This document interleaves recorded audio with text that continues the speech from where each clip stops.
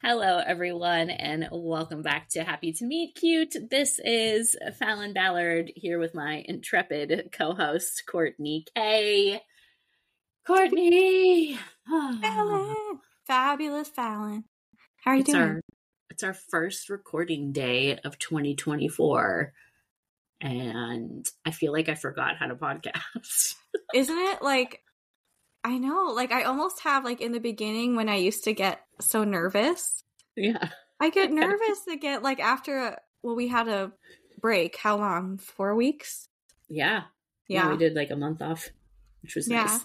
But I know. I'm getting nervous again. I know. I'm like, do I remember how to have conversations with people? I don't know. I honestly...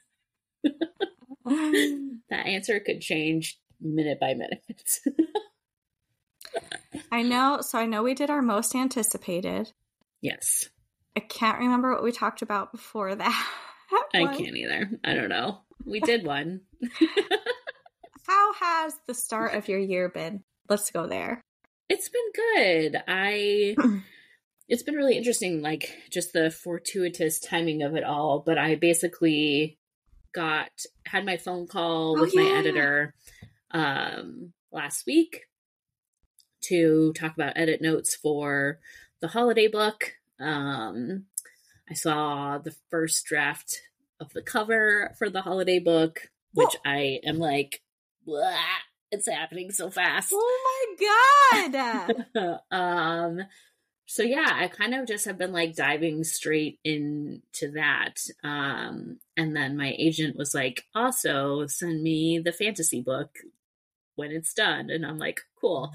So, just there was no like smooth, easy transition back into real life. It was just like, no, here you go, everything at once. Oh, wow. But that was good. That's fine. Putnam's getting right to it. But it's all good. I know you haven't been feeling super great lately, but how has it been for you? Well, I think I had like a lack of personal life boundaries for the past month and a half. I was basically like winter camp mom, like hosting every, it was a joy, but it was like a lot. And, each season of parenthood is like brings new learning. And like, I think moving forward, I'm going to have to be like, well, no. Well, this is good though. You learned how to say no when it comes to career author stuff. And so now you just need to take those lessons and apply them to this. So you're good. If I ever have a memoir, it'll just be learning boundaries, learning how to set boundaries. How to Say No by Courtney K. No, but it's hard when you're a parent because like you just want to say yes to everything. And it's a joy to see your kids so happy. And so like that fills you back up. But it's like I always get sick when I run my body down and I don't rest. So I got sick. But I did rest a lot and I watched all the Avengers movies. I was like, now is my time. They're 3 hours long each. I know, some of them are really long. But you've come to the light side, and I love that for you. I started with actually Doctor Strange, the first 2 movies, which I loved. And then I feel like they were like accessible superhero movies, if that makes sense.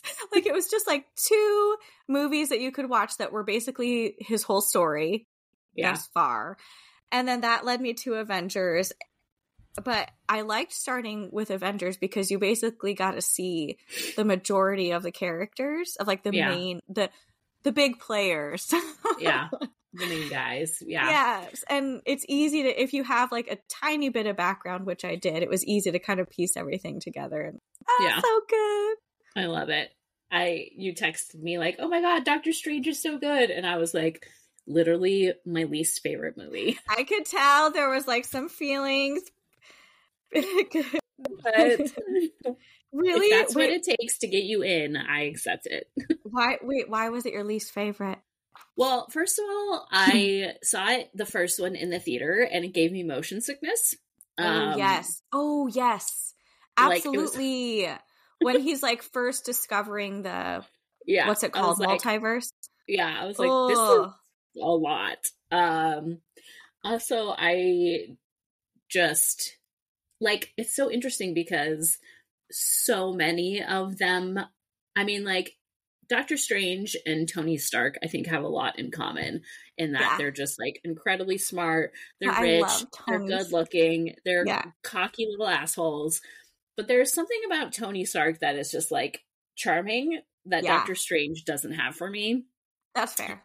And it kind of, I'm like, and I hated the second Doctor Strange, the most recent one, because of what they did to Wanda, which probably doesn't make sense to you if you didn't watch WandaVision.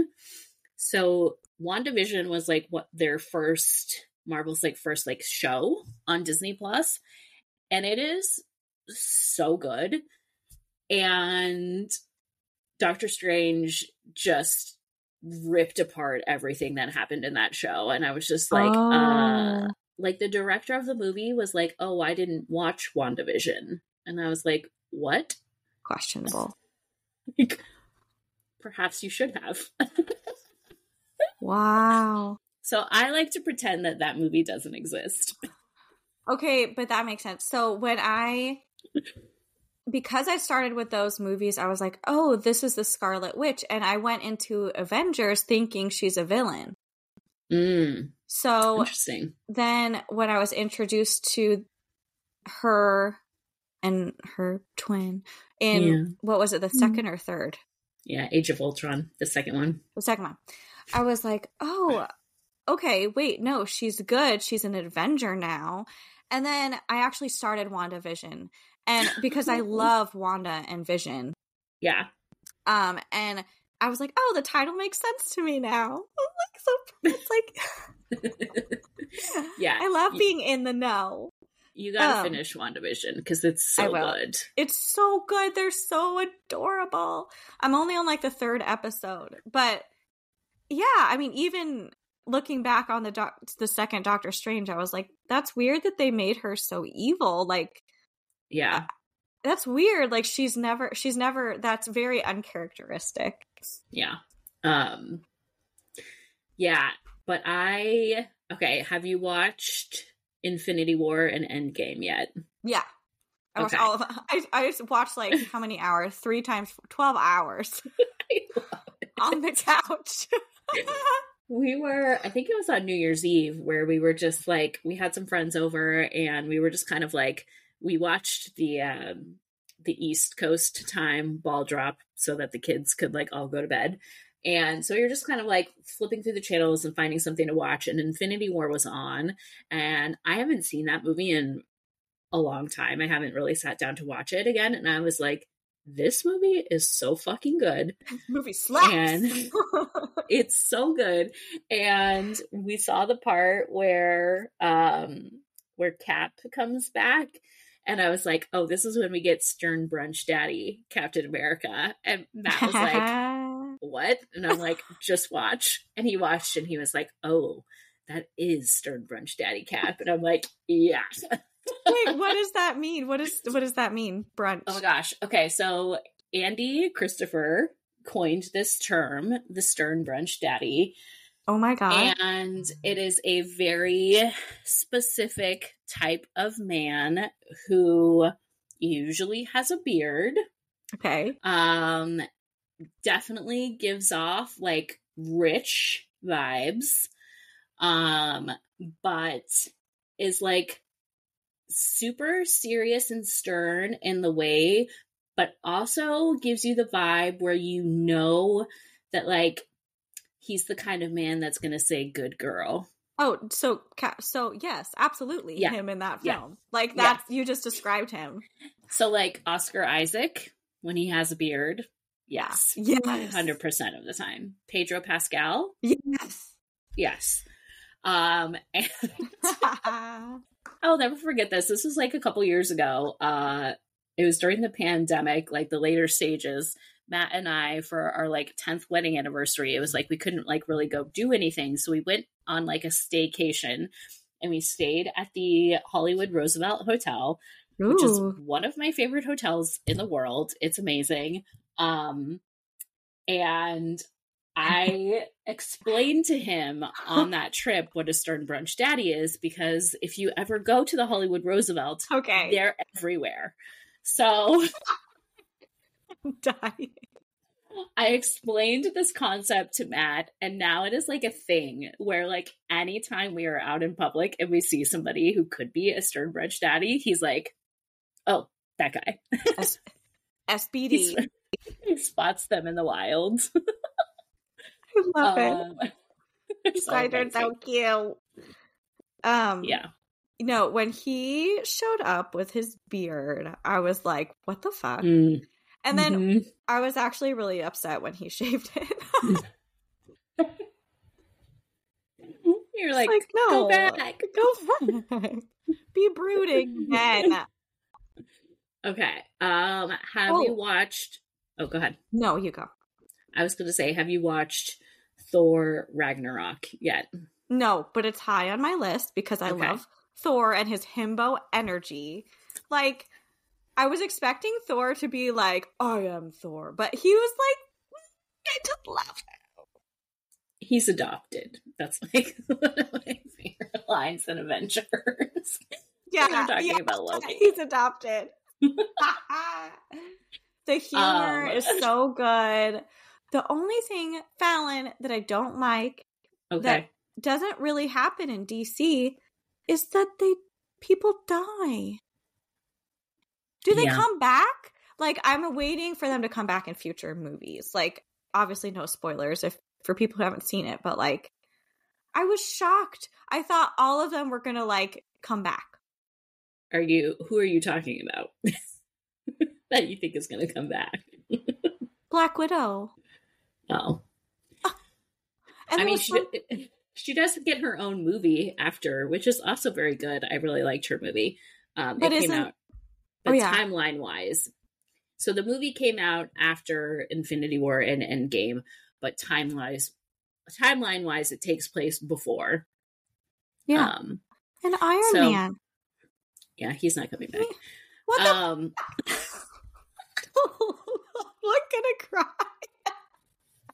Why do they do that? They're superheroes. They cannot die. Like, all of the villains in DC had never died. I mean, they did that because Robert Downey Jr. and Chris Evans didn't want to play those characters anymore. Fuck that. I know.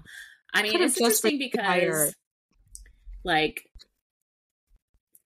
post Steve Rogers Captain America, we now have Sam Wilson Captain America. So we have like a new Captain America, and so it's fine. That's true. But like, yeah, I don't know. I don't know if eventually they'll just recast Iron Man or if like not. Spider-Man. We'll just have like multiple. Yeah, just have multiple. I don't know. Robert Downey Jr. is like tough. Yeah, he's just so good. I mean, Iron Man, the first one in 2008, is the reason that we have the MCU as it is today. That was the first movie they made in this sort of, stretch of movies. And it was like one of those things where when they announced him as Iron Man, everybody was like, what is this Oscar-winning actor doing playing this comic book character? And he really came in and like sort of changed the game, and that's why we have all of these movies to obsess over. Wow, I didn't know that. He was a trailblazer. Yeah. For the A-listers coming in. Yeah. Also, I had a thought when you compare Doctor Strange and Tony Stark. Tony Stark has Pepper Potts. Right? And don't you think that like their relationship makes him like more redeemable, like more flawed, more real, more like lovable. That's true. That's a good point. It humanizes him a little bit. Yeah. And Doctor Strange, I don't even know. I just know it's Rachel McAdams. I know. I don't know her name either. But like there's not much going on. Like there's like 4 scenes. Yeah. Okay, so the other thing you need to do is once you have watched a few more movies, Okay. there is an animated series on Disney Plus called What If? Oh, yeah. And it is fantastic. So the kid and I have been watching the second season, and he's like over his Marvel phase, which of course is the most disappointing thing as a parent I've had to encounter so far. But he loves these What If episodes. Okay. And we just finished one the other night. I died, Courtney. It was What If the Avengers got together in 1602. So it is like Avengers, but Shakespeare. Like they are all. Did they write that just for you? And I was like, who did this? I love you the most. This is the best thing I have ever seen in my entire life.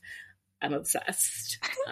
But they're so good and they're so fun. And they just put like fun little twists on like the different stories that are super cool. Oh, they're fun. I have to tell you something so funny. So I like ordered my favorite like chicken pho soup for pickup, and I got in my car after watching like all the Doctor Strange movies, both. I got in my car, and the music that came on was the Broadway Sirius XM, and I had this moment. I'm like, oh my god, I am morphing into ballad, and I love it. Because amazing. I have it on my favorites, but I don't listen to it often because I don't always recognize the musicals. Yeah. But yeah, I'm starting to listen to it more. I love it. You were with us when we saw Rogers the musical, right? Oh my god! Well, now I get okay. so much of it. Yeah. Which they closed the show at California Adventure, which is so dumb and it makes me so upset. But you can find the cast recording. You can download it. And I have, and I listen to it regularly. I feel like that show, and I didn't realize it at that time, but that show was like a core memory. I loved it so much. I think about it a lot. Like when we went to go see Rogers the musical. Well, and now I get it because I didn't know his name was Steve Rogers. But yeah, I like that I had that background going into Avengers, or else I would not understand like his jokes and stuff. Yeah, I love him. So what do I watch next? What do like? I would there's put also Thor Ragnarok at the top of your list. It's my favorite Marvel movie. Okay, and you have enough of a background now that you can. Yeah. And I had an epiphany with Jessica Parra because I texted her that I was like, I watched all the stuff now, or not all of it. I started to. So I was like, I think I really love like most of the men of Marvel and like the women of DC. Interesting. Okay. Because all of my favorite DC characters are like femme. Like I love Poison Ivy and Harley Quinn and Wonder Woman and Catwoman, Batgirl, Batwoman, like all of them. They're so fucking badass. And like they're so gorgeous. And like there are a couple of the guys like Superman, like because of Henry Cavill. But then like with MCU, I like a lot of the guys. I'm like, oh wow. Okay. But I also haven't watched that much. Yeah, like, you got to watch Captain Marvel. You'll love Captain Marvel. I love Brie Larson. I love Captain Marvel. So she was my like Henry Cavill of. Yeah, you'll get into that one. And then when you watch Thor Ragnarok, you will be fully introduced to the wonder that is Tessa Thompson as the Valkyrie. Ooh. And okay, that's all you need to say. I get it. I mean, basically, I basically the way that I would have sex with everyone in Thor Ragnarok is they're all so hot. It's ridiculous. It's okay, Matt, for research. Yeah, it's research. It's for my job. You're like, that's research. I mean, I feel like, Matt would understand. I also texted Jenny that I started watching Marvel. stuff, and her and her husband were very happy for me. Good. Yeah, I'm really loving this journey for you, and Loving it for me too.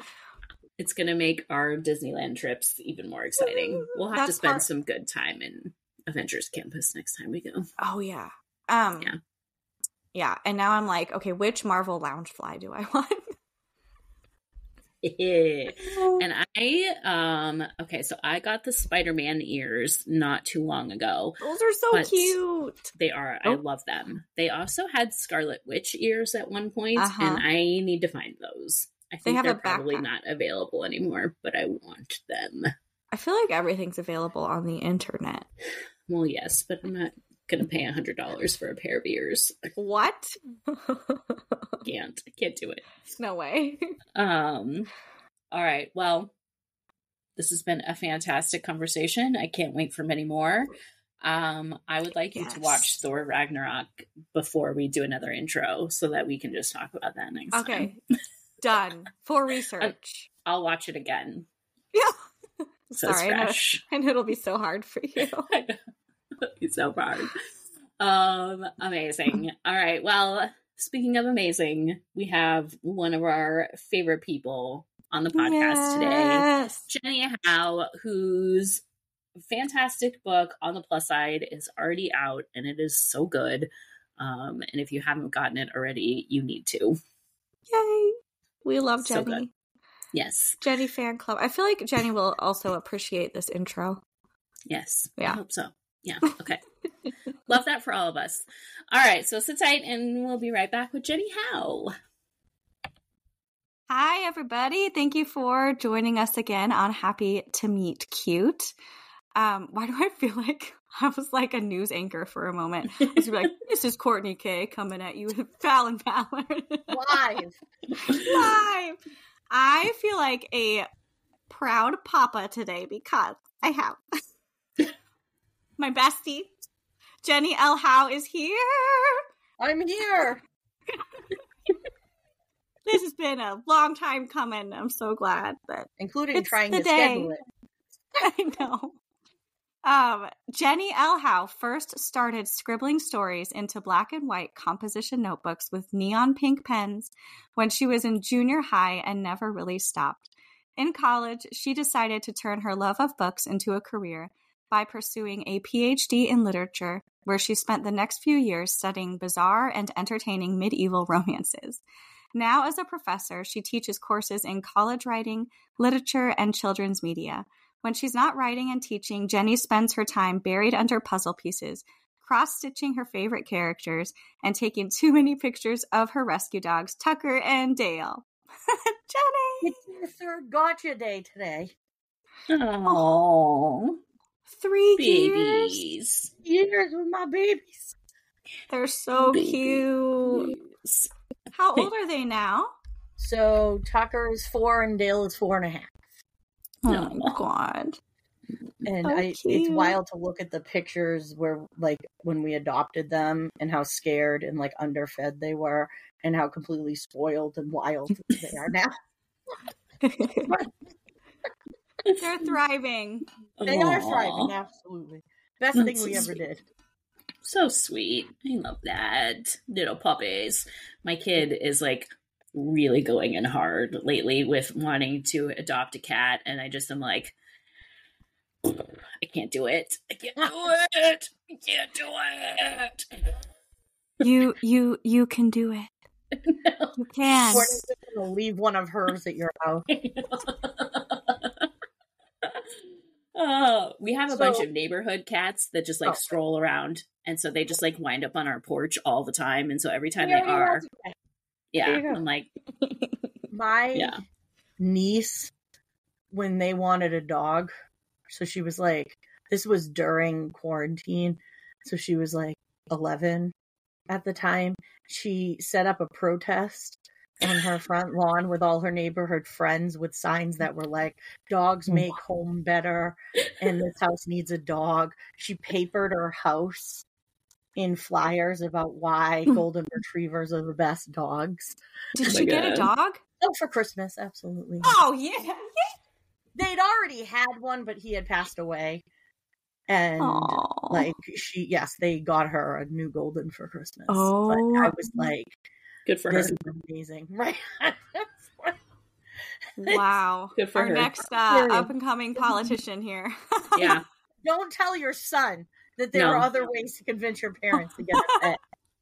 He would never put that much effort in, so I'm okay. That's I'm sorry. I know my kid. Funny.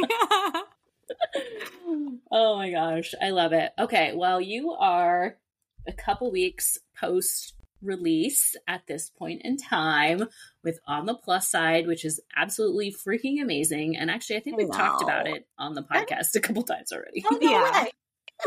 Absolutely. We mention it like all the time. I didn't even know you read it, Fallon. Oh my God, of course. Obviously. I just walk around assuming no one's read my book. I don't know if like you do that as a writer as well. Yeah. Yeah. Yeah, I do. Yeah. Or every time I get a letter from my editor and she's like, oh my God, this was so fun. I loved it. I'm like, she hated it. Yes, absolutely. Me too. I do that. Yeah. I do that too. Oh, it was fun. Yeah. I'm just trying to keep my like spirits up so I'll revise. Right. Yeah, totally. Oh my God.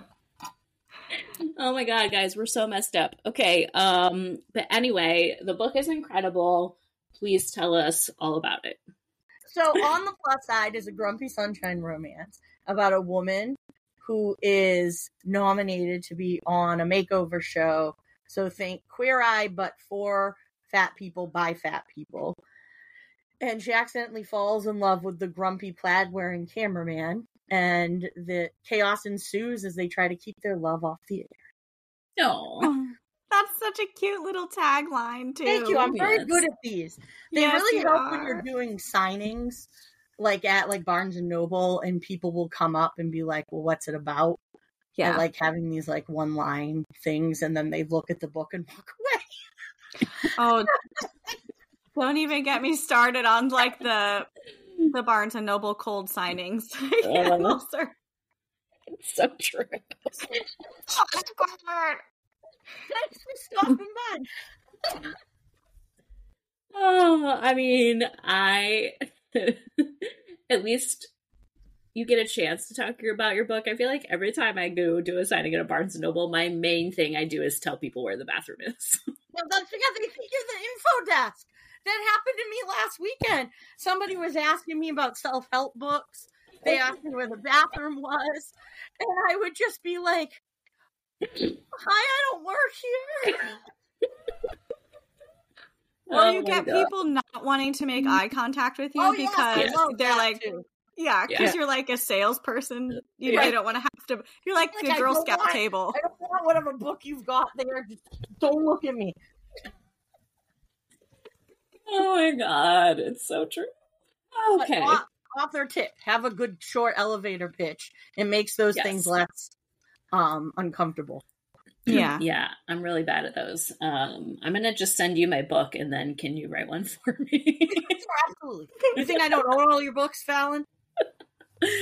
Oh my gosh, I had to give one yesterday. It was like my first podcast I was recording, talking about Right on Cue, and I was like, what the fuck is this book about? I don't know. You wrote 2.5 years ago that I don't remember.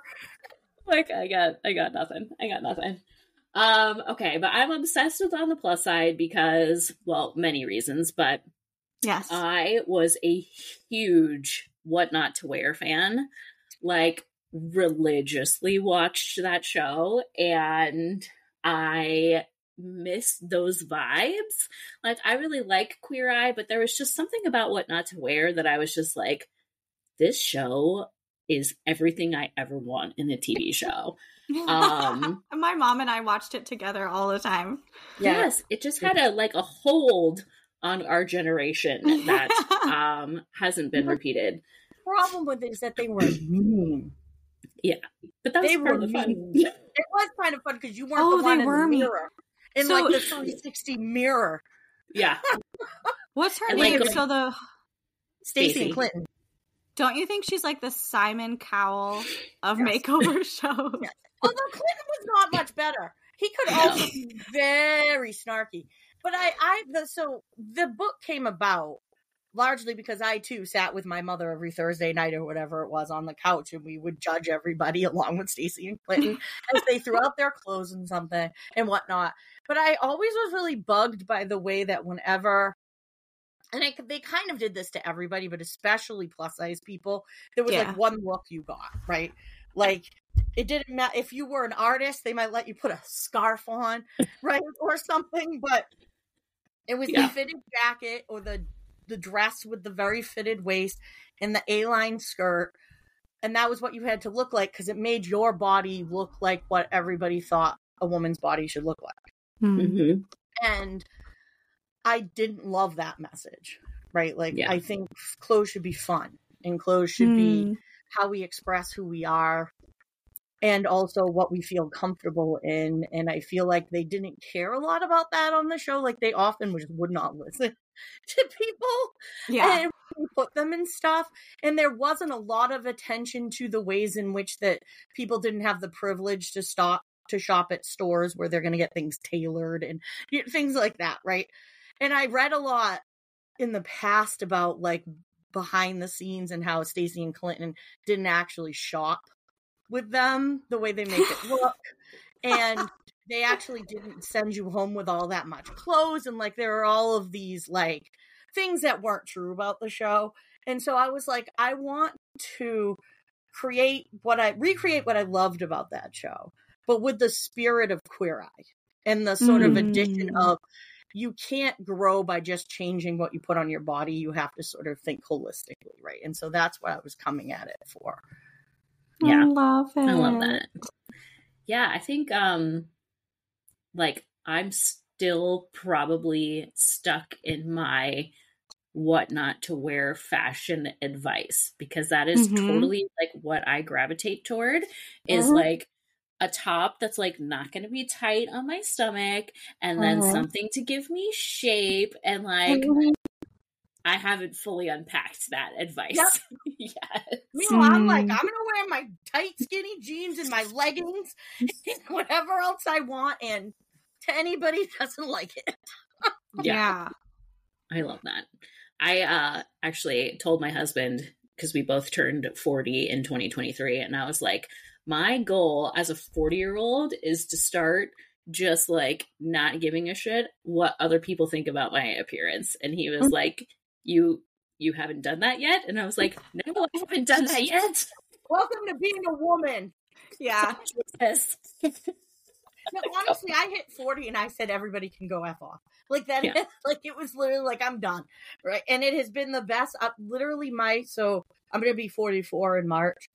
And my 40s have been the best 4 years of my life. In terms of me just like doing things that's I got my first tattoo at 40. You know, I decided at 40 I wanted to embrace a style that felt like me and not worry about whether it was what's in fashion or what people think somebody with a body like mine should be wearing. You know, I just I stopped having time for people who were sucking all the energy out of me. You know, so like 40 was just where I was like, and it has been the greatest 4 years of my life because I've let go of a lot of that. So I am all for this, Fallon. I love I support this journey. I love this too. Amazing. Okay. Well, I want to talk to you about all the things, but more about the book. Where did you draw your hero inspiration for this one? Because he's so good. Love Logan. I always find this to be a really interesting question because I don't know where you both write romance to, how you come about this, but for me, I'm always like, I come up with the main character first, and then it's always who is the person who's best going to help them be their best self, right? Like, who is the person, what is the kind of person that this character needs to grow and to, you know, blossom and whatever other flower words you want to use for it. And Everly needed somebody, I think, who truly saw her. And that's why I love the camera aspect of this book, because it gave me a way to show her and readers how Logan sees her without having to have his point of view. because I really like writing one point of view books, because for me, the way the relationships sort of grow in a one point of view book just ties into more like what I find enjoyable in reading. Like, I want to discover his feelings with her rather than know them already. But the camera gives us insight into how Logan sees her. Yeah. And then she sees herself new through how Logan shows her through the camera, right? And I think she needed to help her. He's not the thing that made her grow, because I'm not for, like, love is what makes everything better, but he helps her in this journey to see herself in a new way. And I felt like she needed someone who could see her fully.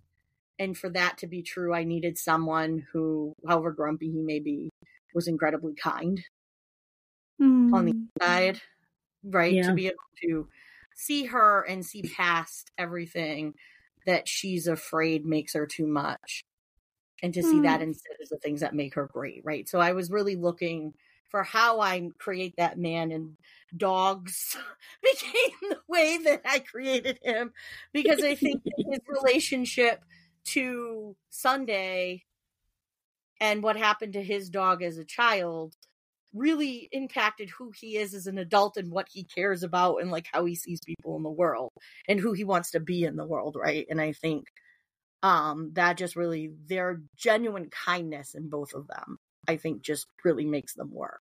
And it's why I could never do a third act breakup for them. It just made no sense to me at all. Every time I tried to come up with one, I'm like, no, this is not, the tension's gonna come from somewhere else. Yeah. Because this is not how they would work. Yeah. They're just so honest with each other from the beginning. Miscommunication would never work. Yeah. Yeah. I'm hoping we're going to start seeing a lot more romance that doesn't have a third act breakup. And I know that it's really hard. And like, obviously from the writer's perspective, it's really difficult because you have to have conflict. Right. And I feel like in a contemporary, especially, it's very difficult to have an external conflict that feels believable. Absolutely. But which is what the show gave me. Yeah. Which became a really easy way in this one to deal with it. Yeah. I love that, because communication is so important. On the flip side, communication is something that most people are not good at. No, absolutely. In real life. I hate when people say that the miscommunication trope is unrealistic, because I'm like, do you communicate well with everybody in your life? I'm terrible at it sometimes. Good for you. I know. I'm like, I've been married for 12 years. I still suck at it sometimes. Like, it's definitely a thing. Yeah. Gonna be 18 over here and same problems. Yeah. Aww. I am trying. So 10 dates doesn't really have a breakup at the end. It's just kind of a, like, we need to really understand each other better kind of moment. And I'm trying not to have a real third act breakup in the book that I am submitting as my option to. So I'm really, for Colin and Allison in the makeup test, I felt like it was necessary for them to have a breakup because just of who their personalities are. But it's not my favorite part of writing a romance either, because I get really invested in these people and I'm like, no, I don't want to break them up. Yeah. Yeah. I'm like, I just want them to be happy. Right. Let's just have them have tension around they can't figure out what to have for dinner. Like in real relationships. And not have to worry about breaking them up. Yeah. I would read that. Right? I love that. I would totally read that. I'm here for it. You can't relate to the, what are we going to have for dinner? I don't know. What do you want? I don't know. What do you want? want? I feel like there should be a restaurant named, I don't know. What do you want? Right. That you go in and they just pick something for you. So they have one thing on the menu. Yeah. That way, like, whenever somebody says that, that's where you go. Absolutely. That's amazing. Were there any, like, really, like, fun, self-indulgent research moments or something that, like, any, like, does anything stand out in your mind that you, like, had so much fun doing while writing this book? Oh, clothes. I had a lot of fun. Thinking about, because especially if you're plus size, clothes isn't always fun, right? Like, you are stuck with, there's maybe 3 stores in a mall that you can even step into. And then you're sort of stuck with whatever they have to offer. And a lot of times, like in my life, because I've been plus size most of my life, I would see somebody and I would go, I just want to wear that. Why can't they make it a little bigger? Mm-hmm. Right. And it seems like that's somehow impossible to do. And so for a long time, it was not a lot of fun to dress your body if you were plus size. And there's way more options now, but there's still, I feel like, price prohibitions. Because some of like the really good, like Universal Standard, Madewell, some of these places that have really good plus size options, you're paying $75 for one shirt. Right. And like, that's not feasible for a lot of people. And so one thing that I wanted to do with on the plus size was have fun with clothes, right? This is my world. And so I imagined a plus size store where they'll also make you custom pieces and Everly doesn't have to worry about the cost because the show's going to pay for it. And I got to just have a lot of fun playing with clothes and like Pinterest, like looking at like dresses on Pinterest and imagining that someone plus size could wear them. And just, it was a lot of, that was probably my favorite. And I bought way too much clothes during the time. For research. Right off. Right? I had to try out this new plus size place I'd never heard of for research methods. Yeah. Yeah, you could totally sell that. I'm here for Right? it. I did love the store in the book, and I was like, oh man, I wish this was like a real place. I did too. It's not Yeah. on Newbury Street. Don't bother going. It's not. Oh. And it was a great way to bring Sophie back too from the first book, right? That is the store Sophie. If you've read the makeup test, Allison's best friend is applying for a new job, and that's the store. Right. So we kind of get to see that Sophie has continued in her career. And then if you missed it at the Renaissance Fair, the 2 people fighting about turkey legs and anachronisms is Colin and Allison. And he's wearing the armor again. So there's little sort of returns from all of the makeup test people in this one. And then in 10 Dates is like the last book in that universe. So everybody comes back. I was just going to ask you that. I love Oh. that. In some really fun ways. Although my editor did tell me there was too much Logan in that book. No. I'm sorry. It's not possible. She's wrong. Yeah. She's like, Jenny, it's not his book. You're like, it doesn't matter. Because the main character in 10 Dates, Stanton, is a roommate. Because I loved Stanton so much that I was not ready to get rid of him. Yes. So we get to see him again. Love it. Stanton has a little love life in that one. So, I love this universe you've built.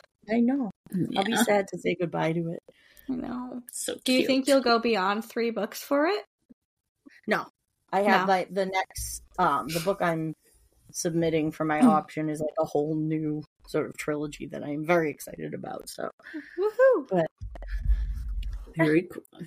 I love it. All right. Well, one of the main things that we wanted to chat with you about today, because I know that you are very passionate about it, is fat representation, specifically in romance, but I think really everywhere in the world is fine. Someday I'm going to do a whole podcast just myself on fat rep in children's media and why they have to stop what they're doing. But anyways. Amazing. Do it. Because it makes me so mad. And well, the floor is yours, my friend. Yes. I know, but we can talk about it in romance because I think it's really important in romance too, because I think something that romance, when you write romances, you are participating in thinking about the ways in which relationships and love dictate gender norms and dictate beauty standards and things like that, right? Because it's hard to get outside of romance saying something to readers about who gets love. And if you look at the large swath of romance available to us, the answer to that question is thin, white, straight women. Still, right? We have definitely made strides You know, there's much more romance available by people of color, though we still need more of it. And there's much more queer romance available, but we still need more of it, particularly when it comes to like trans representation and things like that, for sure. But the same thing with fat representation, right? Is I think that is one. There are more, but there are still very few traditionally published. Like the indie space is doing a lot better with fat representation than traditional publishing is. I can probably name on my hands 5 writers who do fat rep. And so Go little for of it. it. Oh, you want? Yeah, shout them out if you want to. Well, so Olivia Dade, so I can count on both. Olivia Dade, Julie Murphy, Rebecca Witherspoon, Talia Hibbert, Laura Moher, Danielle Jackson. Who am I missing? Taj has at least Taj, one. Yep, Taj McCoy. Sariana Glass, who does like Game On and The Love Con, has plus size rep. Me. Yeah, you. You know, but I should be able to name them faster than this, right? Like, it's it's not great that there's so few. Oh, Denise Williams is another person that does fat rep. And so, and thankfully within that, we do have representation of intersections with fatness too, but again, not a ton, right? Yeah. And so, I think that when you just see thin white women who look a certain way be the hero or the one who gets love in every romance, that tells people who deserves love, right? And so I'll be honest, my whole life I was like, well, I don't look like, same thing in rom-coms and right things outside of writing. It's the same in all other forms of media. I spent my whole life thinking I was never going to find a relationship because of how I looked, right? I didn't look like any of those girls. My body didn't, my face didn't, I didn't sound like them. As I describe myself, I am a Muppet of a human, and it is who I am, right?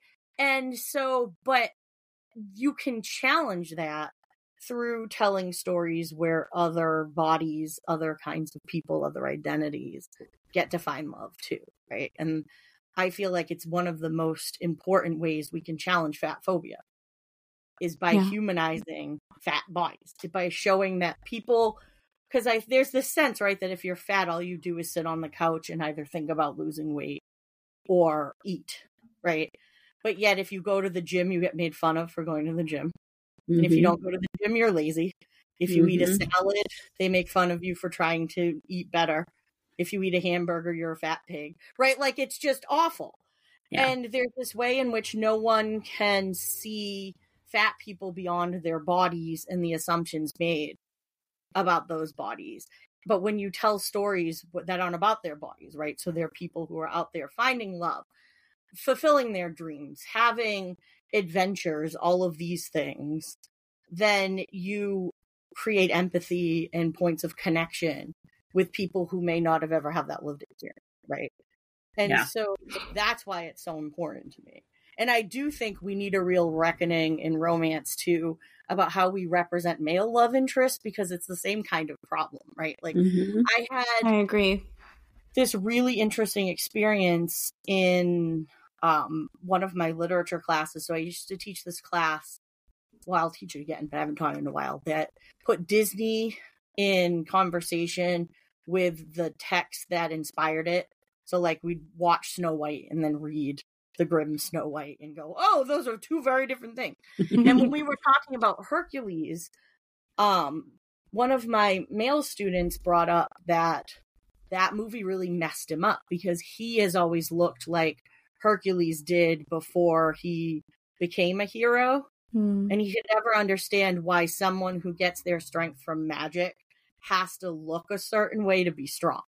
And I think romance perpetuates a similar thing for men, right? That there's only one type of man who is sexy and that you want to dream about and whatever else, right? And that is not great either, right? And so I try to write against that as well. Like Colin in The Makeup Test is a string bean.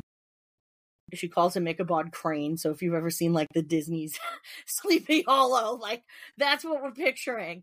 And then Logan has his own body insecurities. Like he's got these great upper arms because he carries a camera around all the time, but he's got a little belly, and that has been like something that's bothered him. In 10 Dates, the love interest is a plus size man.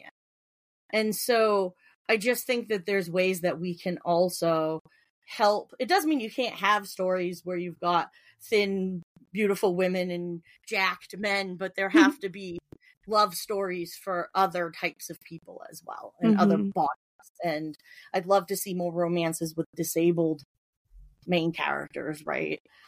Yeah.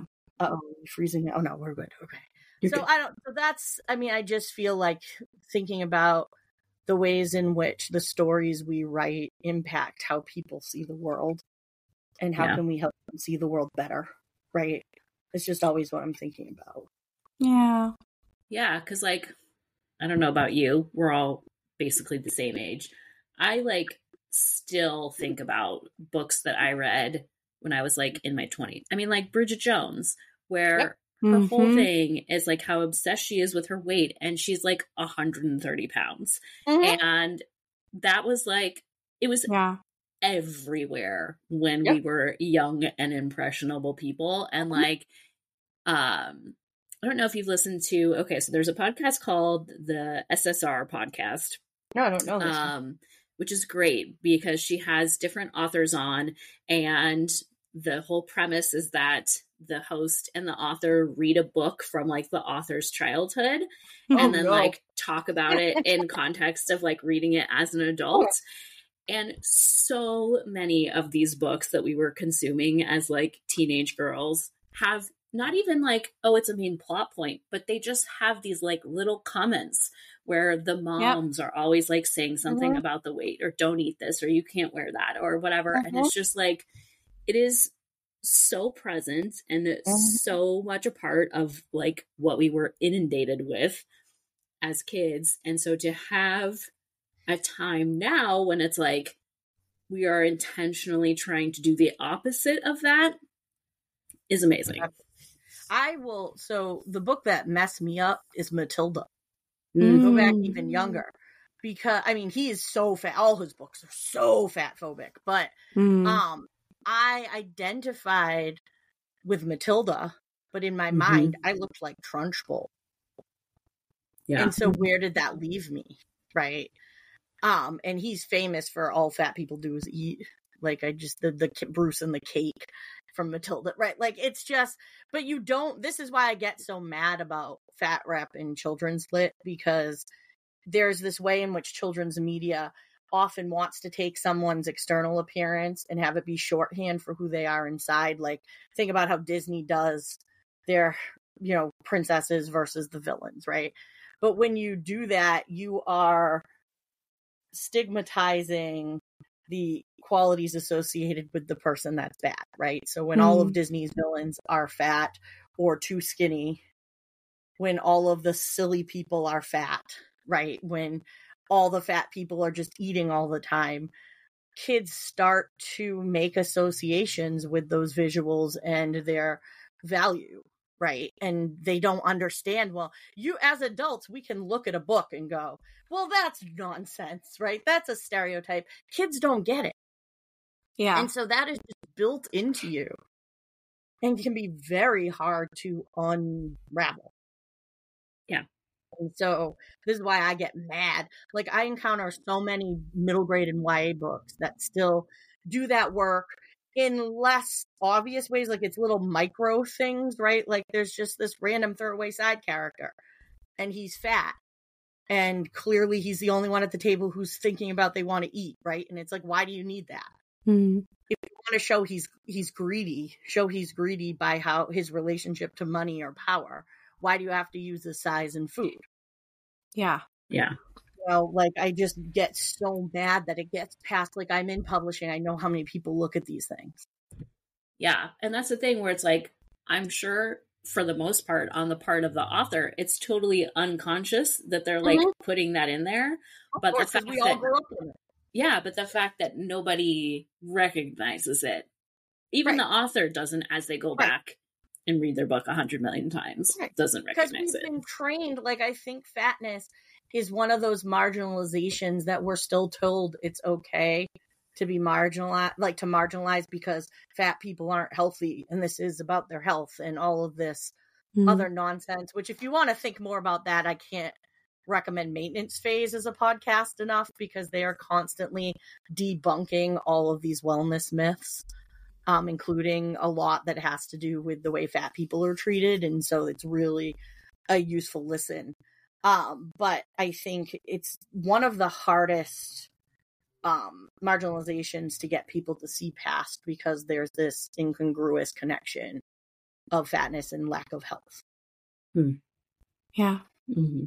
And I think there's still too is so much of like, well, if you're fat, it's your choice. It's your fault. Right. Like you're to blame for that. It is a personal failing. Yeah. Right. And not a lot of systemic things butting up against genetics. Yeah. Right. Yeah. Yeah. Yeah. Yeah. Oh, man. On the plus side, explore some of these things in a happy way. Yes. In a way that doesn't make you want to sit down on the floor. I really try to come at fat representation from like, I want somebody who's never been fat to understand what it is to live in a body they've never had to live in, but also to make people who have the experience of living in a bigger body go, oh God, yes. Like, I totally get this, but without it being didactic, right? Like it's a romance. It's supposed to have funny moments. I tried my hand at physical humor in this one for the first time, and I feel like it went all right.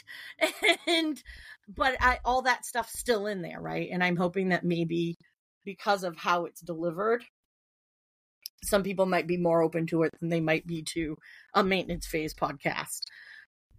Yeah. So. Well, yeah, because I think, I don't know, maybe I'm totally wrong about this, but I feel like being insecure about your appearance is a pretty general thing that I think most people encounter at some point in their lives. And so I think, those feelings that Everly was having and that Logan was having, like, felt extremely relatable. Yeah. Yeah. And I think a lot of people worry they're too much. I think more than I would have thought before I wrote this book. Gosh, yeah. Worry that like, oh my God, everybody thinks they're too loud or too ridiculous or too weird, right? And I always felt like that was just me, right? So it's been amazing how many people have been like, oh my God, I'm Everly. And I'm like, no, I'm Everly. I'm having this moment. We are all Everly. We are all Everly. I love it. Amazing. Oh, all right. Jenny. Well, you're doing amazing. Yeah. I'm going to sit with that for a while. Yeah. I'm going to re-listen to this one a lot. Yeah. Okay. So let's move on. Okay. I was like, how do we segue here? I don't think I can do it. No, that's just go for it. Segue from romance to Godzilla. Is that where we're going? Yes. I mean, is Godzilla the opposite? Okay, I will say, so I was telling Jenny before we started recording that my kid is like super obsessed with Godzilla right now. He's having a moment. And he and my husband have been like watching the old ones, like watching the movies in Japanese, which I'm like, yes, here for this. Go for it, kid.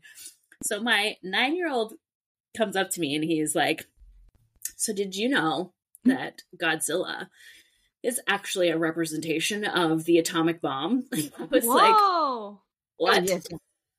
And he gave me like the whole rundown. And I was like, okay, what is happening right now? But then my husband was saying that there's this new show called Monarch that is kind of like taking like, I don't know how he put it, like a different look at it. But you have been watching. Can I handle watching this show, Jenny? Jenny. So it is not, it is very, I mean, I think your 9-year-old could watch it. Okay. To be honest. That's good to know. It is. So the thing that I love about Godzilla is that it's like a disaster movie, only via monster. So it's like everything I love, right? But it is like, there's some big creatures. Sometimes people perish in the mouths of, under the feet of these big creatures. Well, they shouldn't have been there. Right. So, well, this is what I'm saying. Godzilla's just a dog who doesn't know his size. He's not trying to step on your building. It's just there. Yeah. But you don't see the smushed bodies. Like, there's not a lot of gore. Okay. Good to know. It's more like action-y than it is horror. Yeah. If that helps.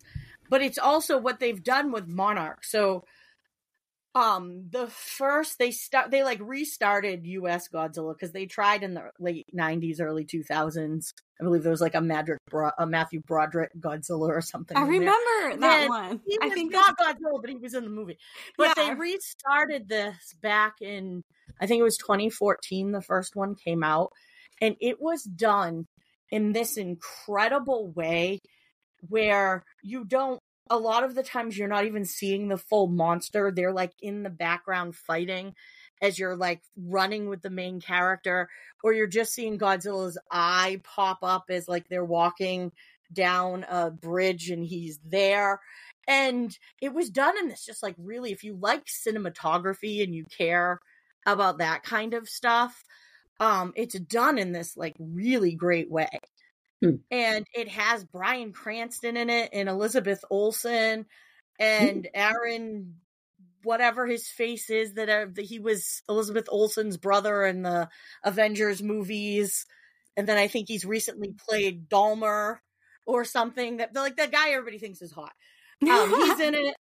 And it's much about like family and like how you define family as it is about this giant monster. And Godzilla's the good guy because there's like another monster trying to destroy the world, and he's here to bring balance and like takes on the monsters. But so it started with that one, and then they did Godzilla King of Monsters, and then they did Skull Island where they introduced King Kong. And this is not the Peter Jackson King Kong that was 95 hours long from like the early 2000s. This one has Tom Hiddleston, so again, your eyes are going to be perfectly entertained while watching this. Gotta love Tom. And then I think Brie Larson is in that too. So you've also got things for people who like women's eyes to look at as well. And then they did Kong versus Godzilla, and then the second one in that series is coming out. And they're starting to get like silly and sci-fi-ish at this point because power creep, right? You've got to do something bigger every time. But they're just wholly entertaining. And it's cool to think about how they do this artistically, how they make these monsters look real. And then Monarch is sort of set within that world and bringing small pieces from all of them together. It's really well done. And then it's got Michael Douglas and no, is it not Michael? Is it, which one is it? He's got a son whose name I can't remember. Wyatt Douglas. Is it Michael? No. Kurt Russell.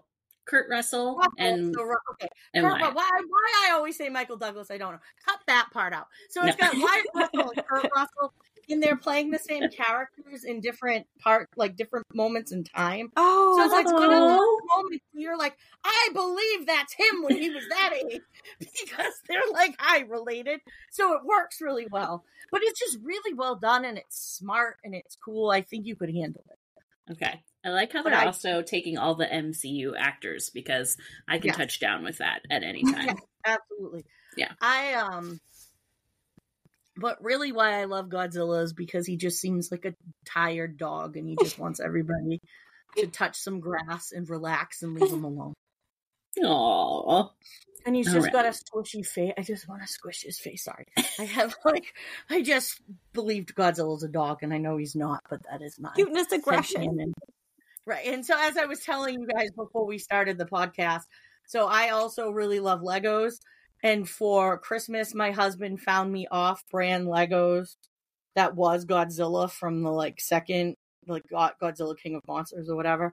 And so I've started this city of Lego modular buildings on top of one of my bookcases, and now I've got Godzilla making his way.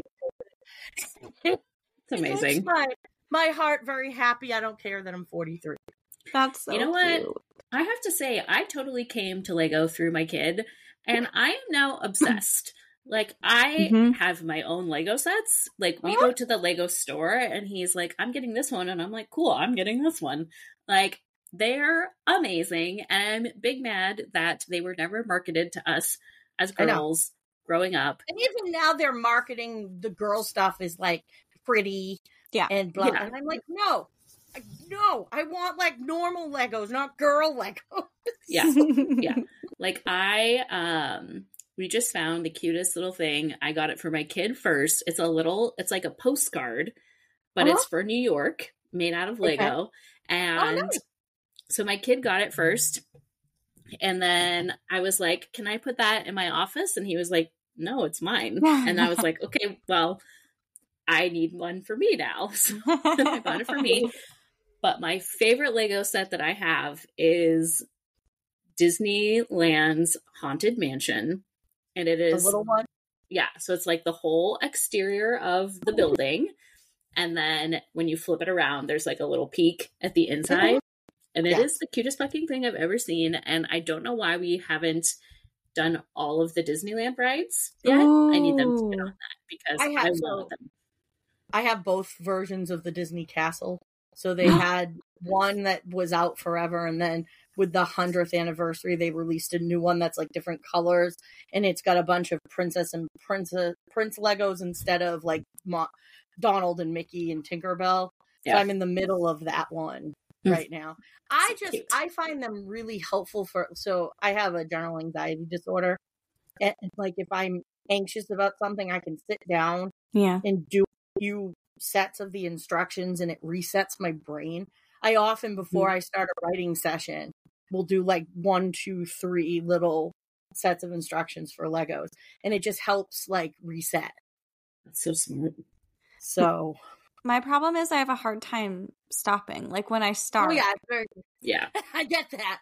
But I like to make it last. I'm like this with books I really like to. I will spend a month and a half reading one book if I really like it, because I don't want to leave that world. Like it took me forever to read The Vampires of El Norte by Isabel Canas because I loved it so much that I wouldn't let myself read more than a chapter or 2 a night. So I could just hang out in that world forever, and then I would go read something else. So like I finished a bunch of other books while I was still reading that one because I just wanted to stay there. That's amazing. Like that. I'm way too impatient for that, but me too. I wish I could savor more. I'm impressed by that. Yeah. That's amazing. What's your favorite Lego set you have? Oh, sorry, Val. I was just going to ask that. Besides Godzilla, because right now he's winning. They make these modular buildings, and they're my favorite because they do all this outdoor architectural detail to it. And then inside, like, you'll make a bathroom with a toilet, and you'll make, like, you don't even see the inside because of how they're set up. Because you actually take like each level of the building off to be able to see inside. So it's not like you can see them, but they put all of this excellent detail into it. And one of them is a bookstore. And so I made little on the plus side stickers and turned all the books they give you with it to on the plus side. Oh my God. That's so cute, Jenny. So extra. No, I love that. I need it. Okay. Put it on your Instagram. That's amazing. Okay. But I have like 5 buildings right now. And then Kevin bought me the hotel for Christmas. And I got myself the Museum of Natural Science, which is their newest one. And it comes with a little Lego dinosaur. It's like a little brontosaurus. Saw that one. That goes in the museum. It's just the level of detail just makes my heart so happy.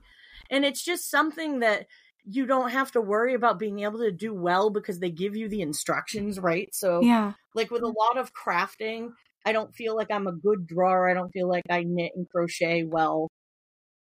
And so it's like I can do it well because someone is helping me make sure that I do that. Yeah. And like eventually Kevin and I want to try building something without instructions, like just make something, like work together, like a Lego Masters. You've seen that show, right?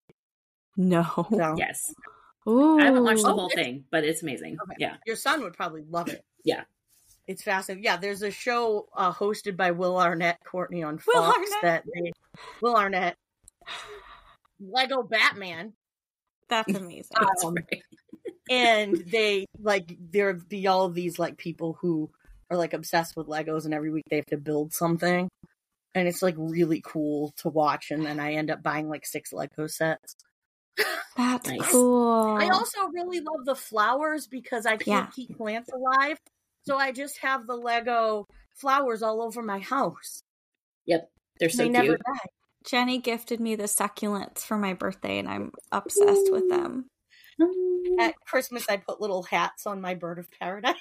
That's cute. Amazing. I just decided as of this moment that I'm going to get the bookstore as my like release day present next month. Get it soon because they retire. I know. I hate that. Oh, no. So rude. I love the holiday. People... Oh, sorry. Go ahead, Jenny. Yeah, but people mark them up like really bad too once they retire. Oh, of course.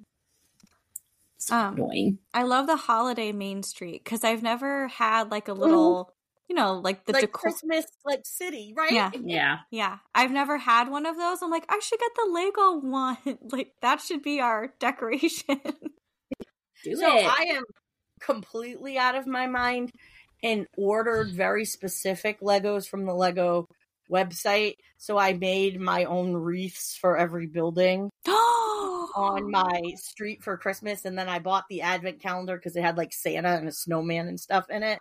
And I used those. So I have like Christmas decorations for my little town. Oh, that's so cute. That's amazing. You have fun with it. Love it. So I'm going to try and get a roller coaster before Love It Full Tilt comes out because my YA is set in an amusement park. And I'm just thinking of the promo because I have the Disney Castle. I have not the Haunted Mansion, but I have their Haunted House from Lego, which was part of their like carnival set. And I'm like, if I could just get one roller coaster, I would have everything that I need to do some like wacky promo for this amusement park book. Do it. Okay. It's a write-off. Right? Have you seen... I'm like having a flashback. I haven't seen it in a while, but there's a Bookstagram account that that redoes covers, right? Yeah. Or like moments from romance. Yeah. Yes, I follow them, yes. I don't know the handle, but that's fun. You could totally do that. I just am thinking like the ways I could use like the roller coasters and stuff in pictures. Yeah. To like promo the book and stuff. I was so talking cute. to Kevin about this today, and of course, because he enables me completely, he's like, "Oh yeah, definitely, we should do this." Yeah, I'm gonna tell him. Fallon says I can write it off. I was just gonna say it's a write-off. I'm not an accountant. Don't take your tax advice from me, but I'm pretty sure you can write it off until somebody asks about it. So yeah, if you're using it for promo, I needed to understand how roller coasters fit together to write this book. Yeah. If you use it for promo, I think it counts. Right.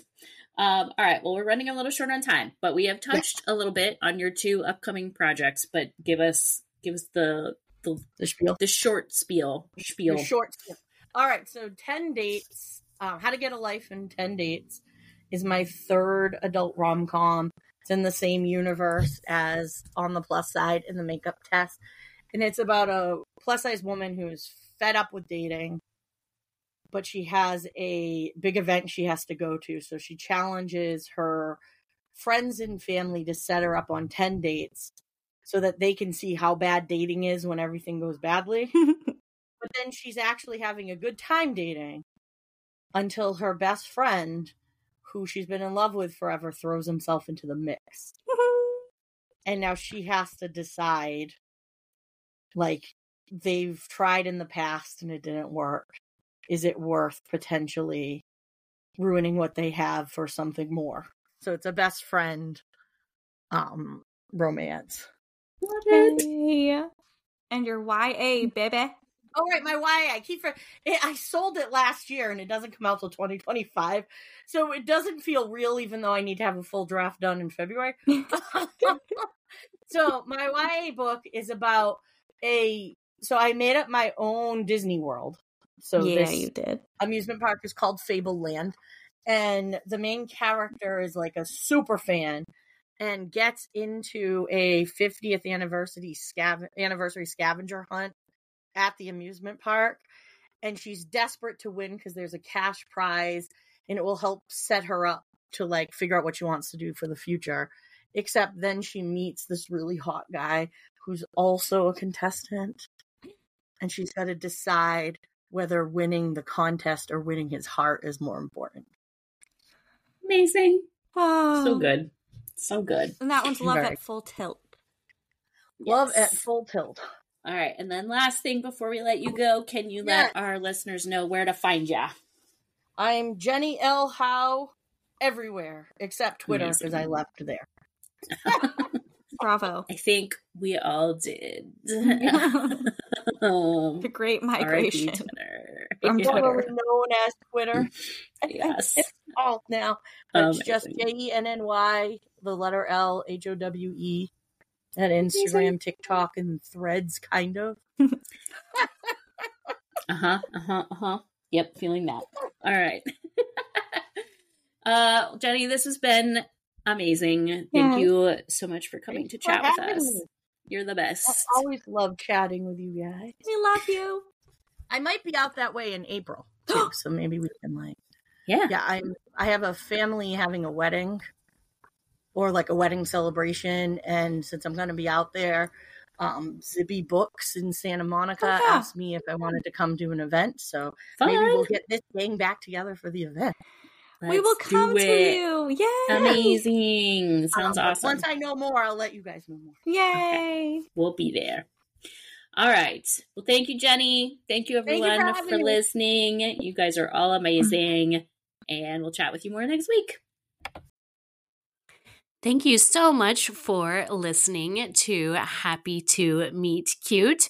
If you enjoyed our podcast, we would love it so much if you would give us a follow on social media. We are at Happy to Meet Cute on Instagram.